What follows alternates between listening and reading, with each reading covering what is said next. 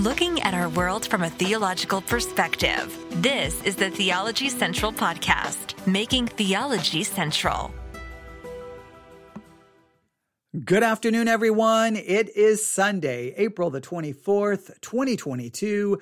It is currently 3:50 p.m. Central Time, and I'm coming to you live 2 stories above a street here in Abilene, Texas. Yes, that's where I'm coming to you live from. I know you probably got used to me all of those years saying I'm coming to you live from the empty sanctuary of Victory Baptist Church located in the middle of nowhere, Texas. But now I'm coming to you live 2 stories above a street in Abilene, Texas. Does that paint a picture? Let me paint the picture a little better. It's Sunday afternoon. Here in West Texas, it is cloudy.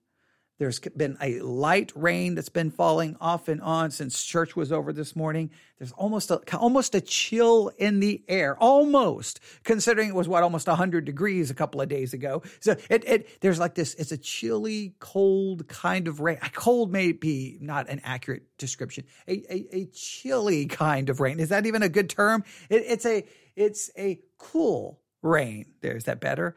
It's a nice, soft rain that has been falling, kind of almost a mist. It's cloudy. It's kind of dark out. And, it's a Sunday afternoon. Now, a lot of people would be like, what a perfect time to go take a nap. And you know how I feel about that.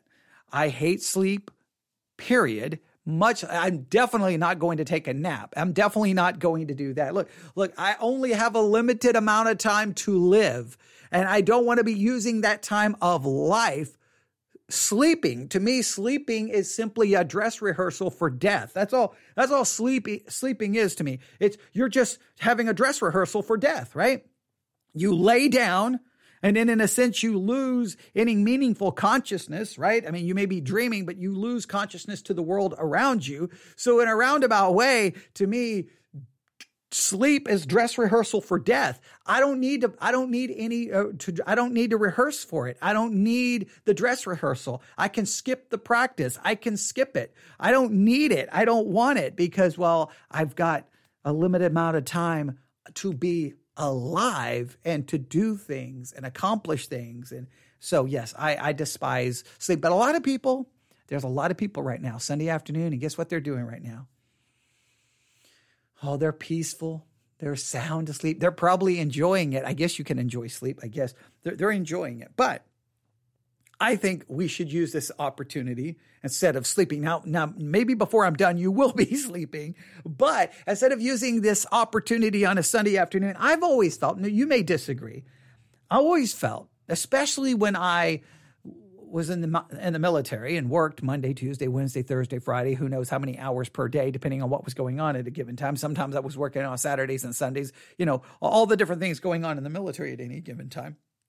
But I always felt that when I had those jobs where I worked a normal week, like a normal work week, say on Monday, Tuesday, Wednesday, Thursday, Friday, I always thought Sunday afternoons really provided a great time to catch up on a lot of important spiritual things like Bible memory or Bible reading or listening to some extra sermons or just maybe sitting there listening to him. In other words, it was a wonderful time for spiritual refreshment, right? I think it's like, because you get into the week and you may have every intention to do a lot of things spiritually during the week, but sometimes there's just, if you listen to the last broadcast, distraction after distraction. And sometimes on a Sunday afternoon, things can slow down. Now, not for everyone, but I'm saying for a lot of people, it can kind of slow down, and you got those hours there, especially if you don't have church on a Sunday night. You've got even extra hours to just give it to the things of God. But we sometimes say, you know what? It's the Lord's day. I don't know why we call it the Lord's day, because we sometimes have a hard enough time giving him 2 hours. Okay, but we're like, it's the Lord's day. No, it's the Lord's, you get 2 hours. But if it is the Lord's day, then it's really a day that we shouldn't see it as a legalistic obligation, but as a blessing. It's given to us for spiritual benefit, for spiritual growth. And we need that because so much of our time, so much of our focus is given to the things of the world. On a Sunday, it's a good time to just turn everything else off and focus on the things of God. Now, do that for yourself. Sometimes parents will get convicted about something like this, and they'll try to make it the whole family's going to do it. You can't. Don't make other people. Use it for yourself. Okay, just sometimes we want to immediately everyone else has to do what I'm doing. No, just you use Sunday for that. So in effort to kind of help facilitate that, you'll probably notice a lot. I could be wrong, but a lot of the episodes that we've done in this series, and if you don't know, this series, we're still studying the book of The Imitation of Christ by Thomas à Kempis, right? Book written over 500 years ago. For some reason, this book just seems to be the perfect Sunday afternoon book. It really does. Maybe it's just something that's happened in my own past, is that on a Sunday afternoon, I've had Sunday school at church. Maybe I've done a lot of deeper theological studies, maybe during the week. And a Sunday afternoon just seems the perfect time for more devotional type reading, right? I'm not saying always, but it just sometimes just seems to just have that. And The Imitation of Christ by Thomas à Kempis just seems the perfect book for that. So that's what we're going to do. So let's turn back to, if you have a copy of The Imitation of Christ by Thomas à Kempis, written over 500 years ago. We've been working through this book now for, it feels like since around 2020. So we're probably almost 2 years into our study, and we're still only in book 2. And we're still in chapter 9 of book 2. And we're dealing with this idea of divine comfort versus human comfort. And Thomas à Kempis really kind of sets these two apart, that all we should care about is divine comfort, and we don't even need human comfort at that point. He almost sets the two at odds with one another. And we talked about this. We talked a little bit about the famous Maslow's hierarchy of needs. We talked about that. I told you to kind of draw, like, on one side of the piece of paper, write divine comfort. On the other side of the piece of paper, write human comfort. And then in the middle, draw a picture. It can be like a stick figure of yourself. And inside of you, draw Maslow's hierarchy of needs, or the pyramid of happiness is what it's referred to. And you can go back and listen to why I told you to do that. I think we're really onto a very, very, very deep spiritual concept there, but I'm not going to review it right now. We're just going to go back to the book, The Imitation of Christ by Thomas à Kempis, and we're just going to jump in here, and hopefully we can benefit someone on this Sunday afternoon. Sounds good? We're in book 2, chapter 9, which is called Want of All Comfort. And, we're going to just begin right here. I'm not going to do any review. I'm not going to go back and read any of the previous paragraphs. You can go back and listen to all of that. Here we go. Thinking caps on. Thomas à Kempis writes, over 500 years ago, I have never found man so religious and devout that he had not sometimes a withdrawing of grace, or felt not some decrease of zeal. Let's stop right there. You see why it's going to take us 10 years to work through this book? But that's okay. We're not in a hurry. The key is to benefit from this. All right, so here we go. Thomas à Kempis makes a very powerful observation. Now, we can't say that this is a scientific observation. This seems from his own personal encounters, his own personal experiences. Now, what's interesting is Thomas à Kempis would be writing from a Catholic monastery. So even within a monastery, right, people who've, in a sense, turned from the world and given themselves fully to the church. Now, I'm not saying we have to agree with their theology, but have given themselves to Christ and the church, all right, even within them, because that would be the people he'd probably most encounter. He writes this, he's never found someone so religious and devout. So the most religious and devout person within the monastery, he's never found one of them that had not sometimes the withdrawing of grace or felt not some decrease of zeal.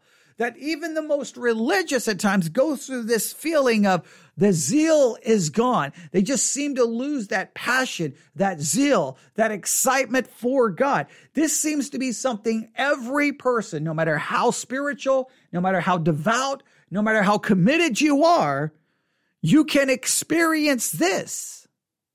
I think some people experience it more frequently than others. We could get into a discussion maybe of why, but it's something we're all going to encounter.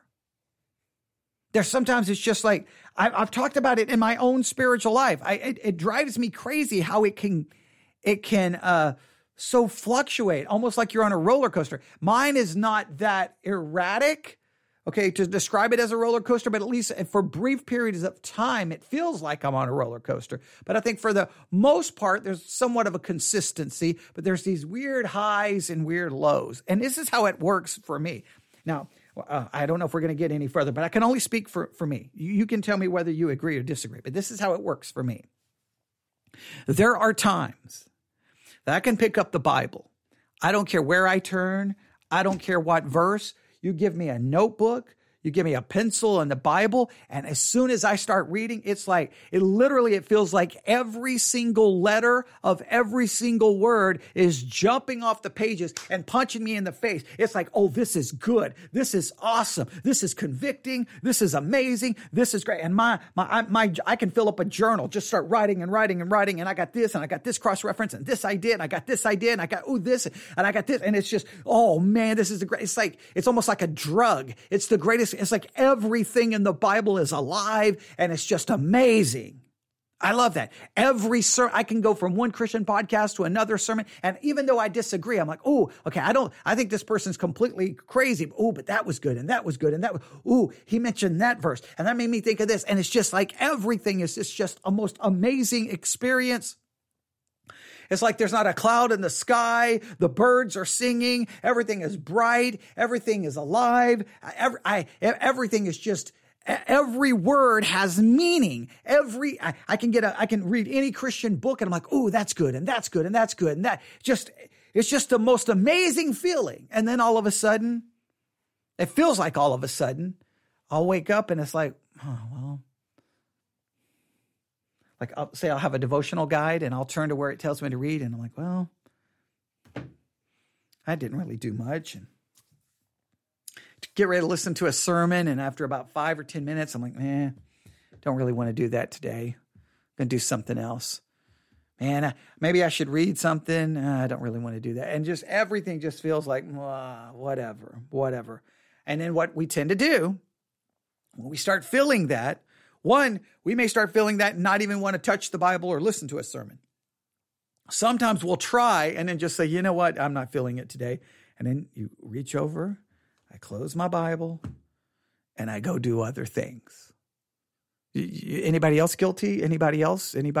I see that hand. Okay. I don't actually see that hand because I'm sitting in an empty room. Okay. But I bet you there's somewhere going, I've kind of felt that. I hate when that happens. Why does that happen?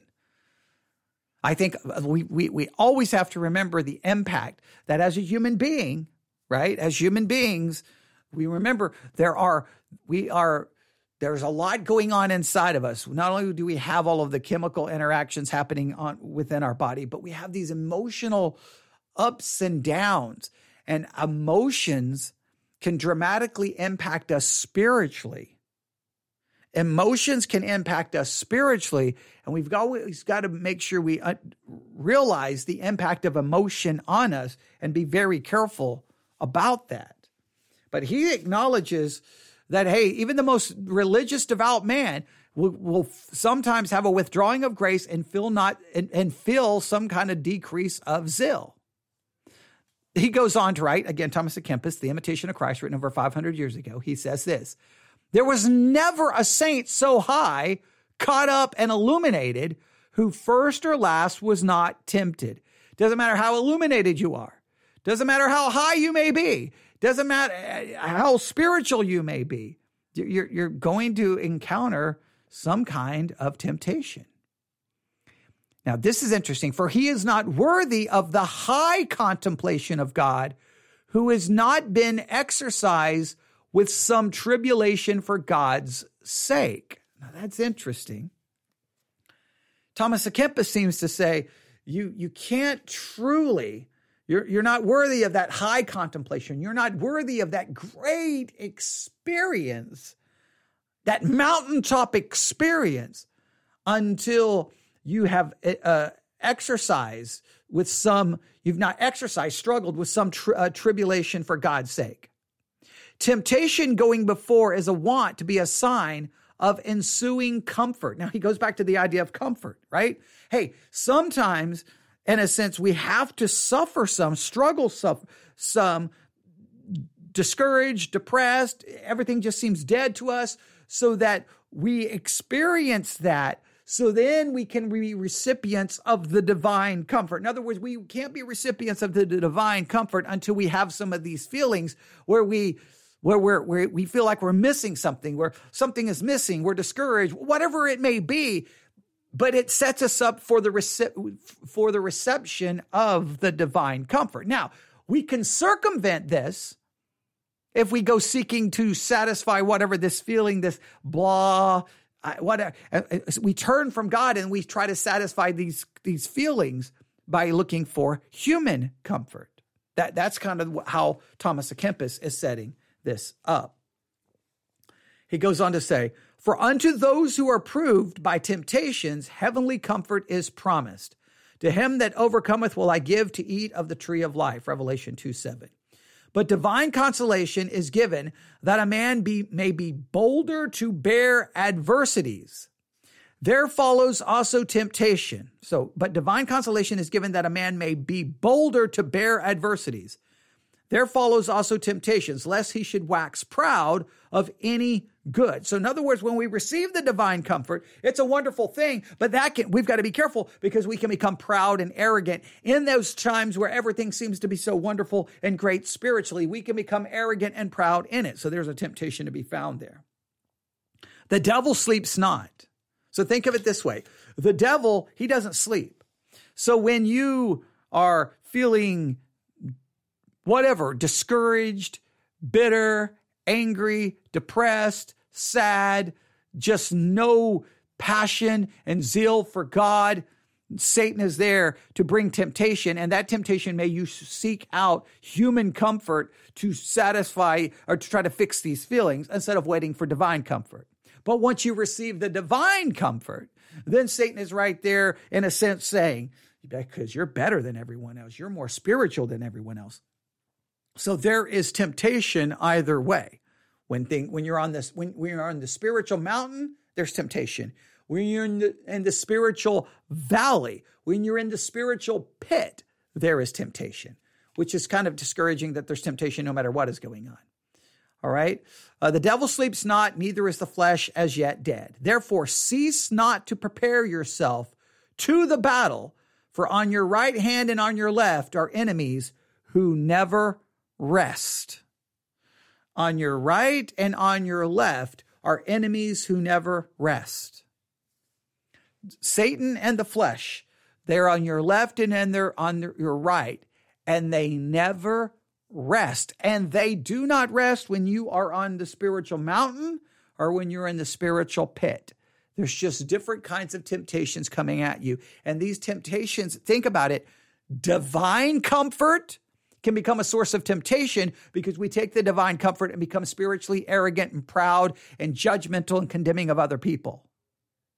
Human comfort can become a temptation because now we're seeking human comfort, which turns us away from God. And we sometimes may seek a human solution to where we should find a spiritual solution.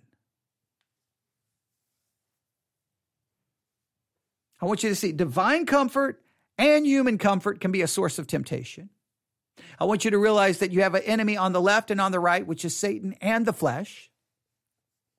And whether you're on the spiritual mountain or in the spiritual pit, there is spiritual temptation that is waiting right there for you.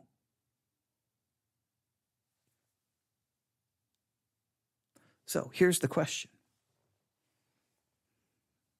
What do you do? I want you to be honest with me. All right. Now, you don't have to answer it right now. You don't have to answer it in the chat. You don't have to even send me an answer. But what do you do when you feel that lack of spiritual zeal? When you feel a spiritual coldness, a spiritual apathy, almost a spiritual, just like a dark cloud has come, like right now. Like I'm sitting in this second floor room. there's a lamp behind me. If I go turn this lamp off, it's a high lamp. It's about, I don't know, 6 foot, maybe 6 foot. So it's high, and so the light is kind of bright up in the room. But if I go turn this off right now, it's going to get dark in here. It's going to get dark. In fact, wow, I almost want to turn it off, but it wouldn't serve much of an illustrative purpose since you can't see it. But if I was to turn it off, it would get dark in this room, right? Because it's dark outside. It's cloudy, it's overcast, it's misty, rainy, just one of those kind of blah days. Now, some people may love this weather. I love it when I'm inside. I don't like going out in the rain, but you get the idea.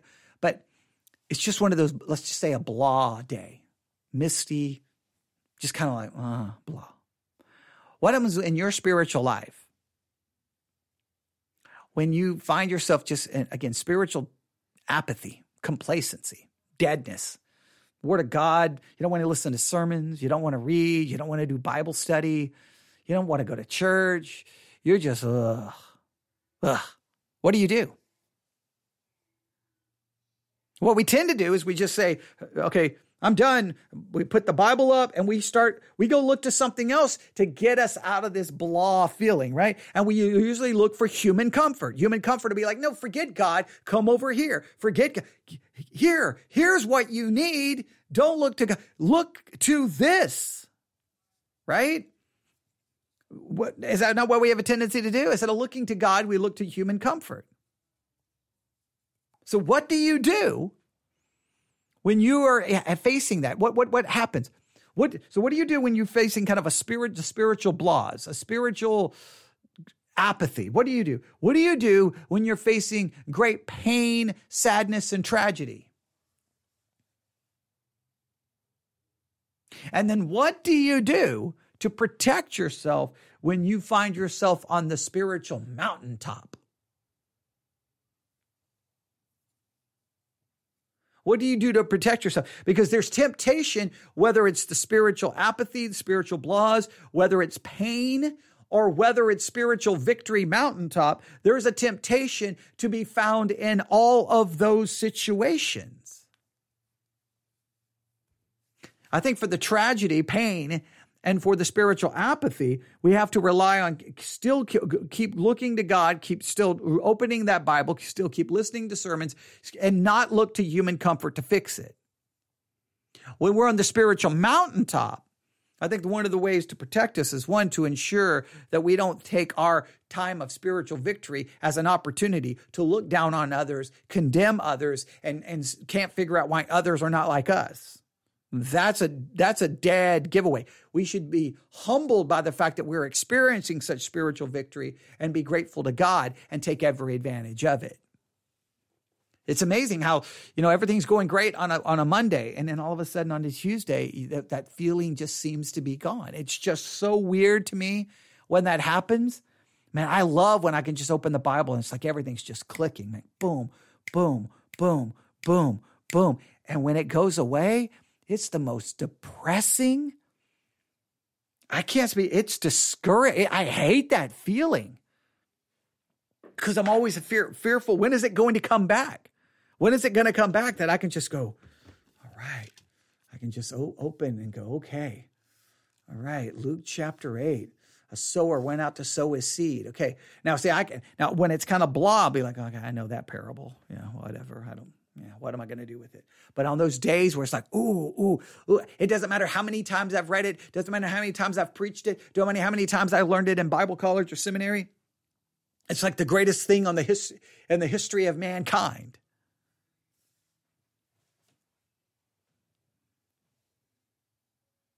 There you have it.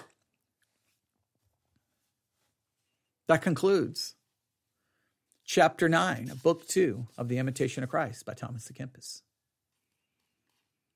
Therefore, cease not to prepare yourself to the battle, for on your right hand and on your left are enemies who never rest. But I think the key phrase that I want to take from this is, I have never found a man so religious and devout that he had not sometimes a withdrawing of grace or felt not some decrease of zeal. The next chapter we'll look at is chapter 10, Gratitude for the Grace of God. The Imitation of Christ, Thomas Kempis. There you have it. Thanks for listening. You can email me, newsif@yahoo.com, newsif@yahoo.com. Please consider downloading the Church One app, Church O-N-E, Church O-N-E. Once you download the app, simply type in Theology Central. Remember, Church One app is a generic app used by all kinds of broadcasters. But once you type in Theology Central, it becomes the Theology Central app, right? And, we want you to use it because then you get all of our content and you can listen to us live whenever we're live. And it just makes it very simple for everyone, all right? So I think we got everything there. All right, we're good to go. All right, it is 4:15. I don't think I'm going to get another one in before church. So 6 o'clock is when we'll be alive again, coming to you from the sanctuary of Victory Baptist Church in the middle of nowhere, Texas, where we'll be studying Matthew 24 for this week's Bible study exercise. So make sure you tune in. All right, everyone have a great evening. God bless.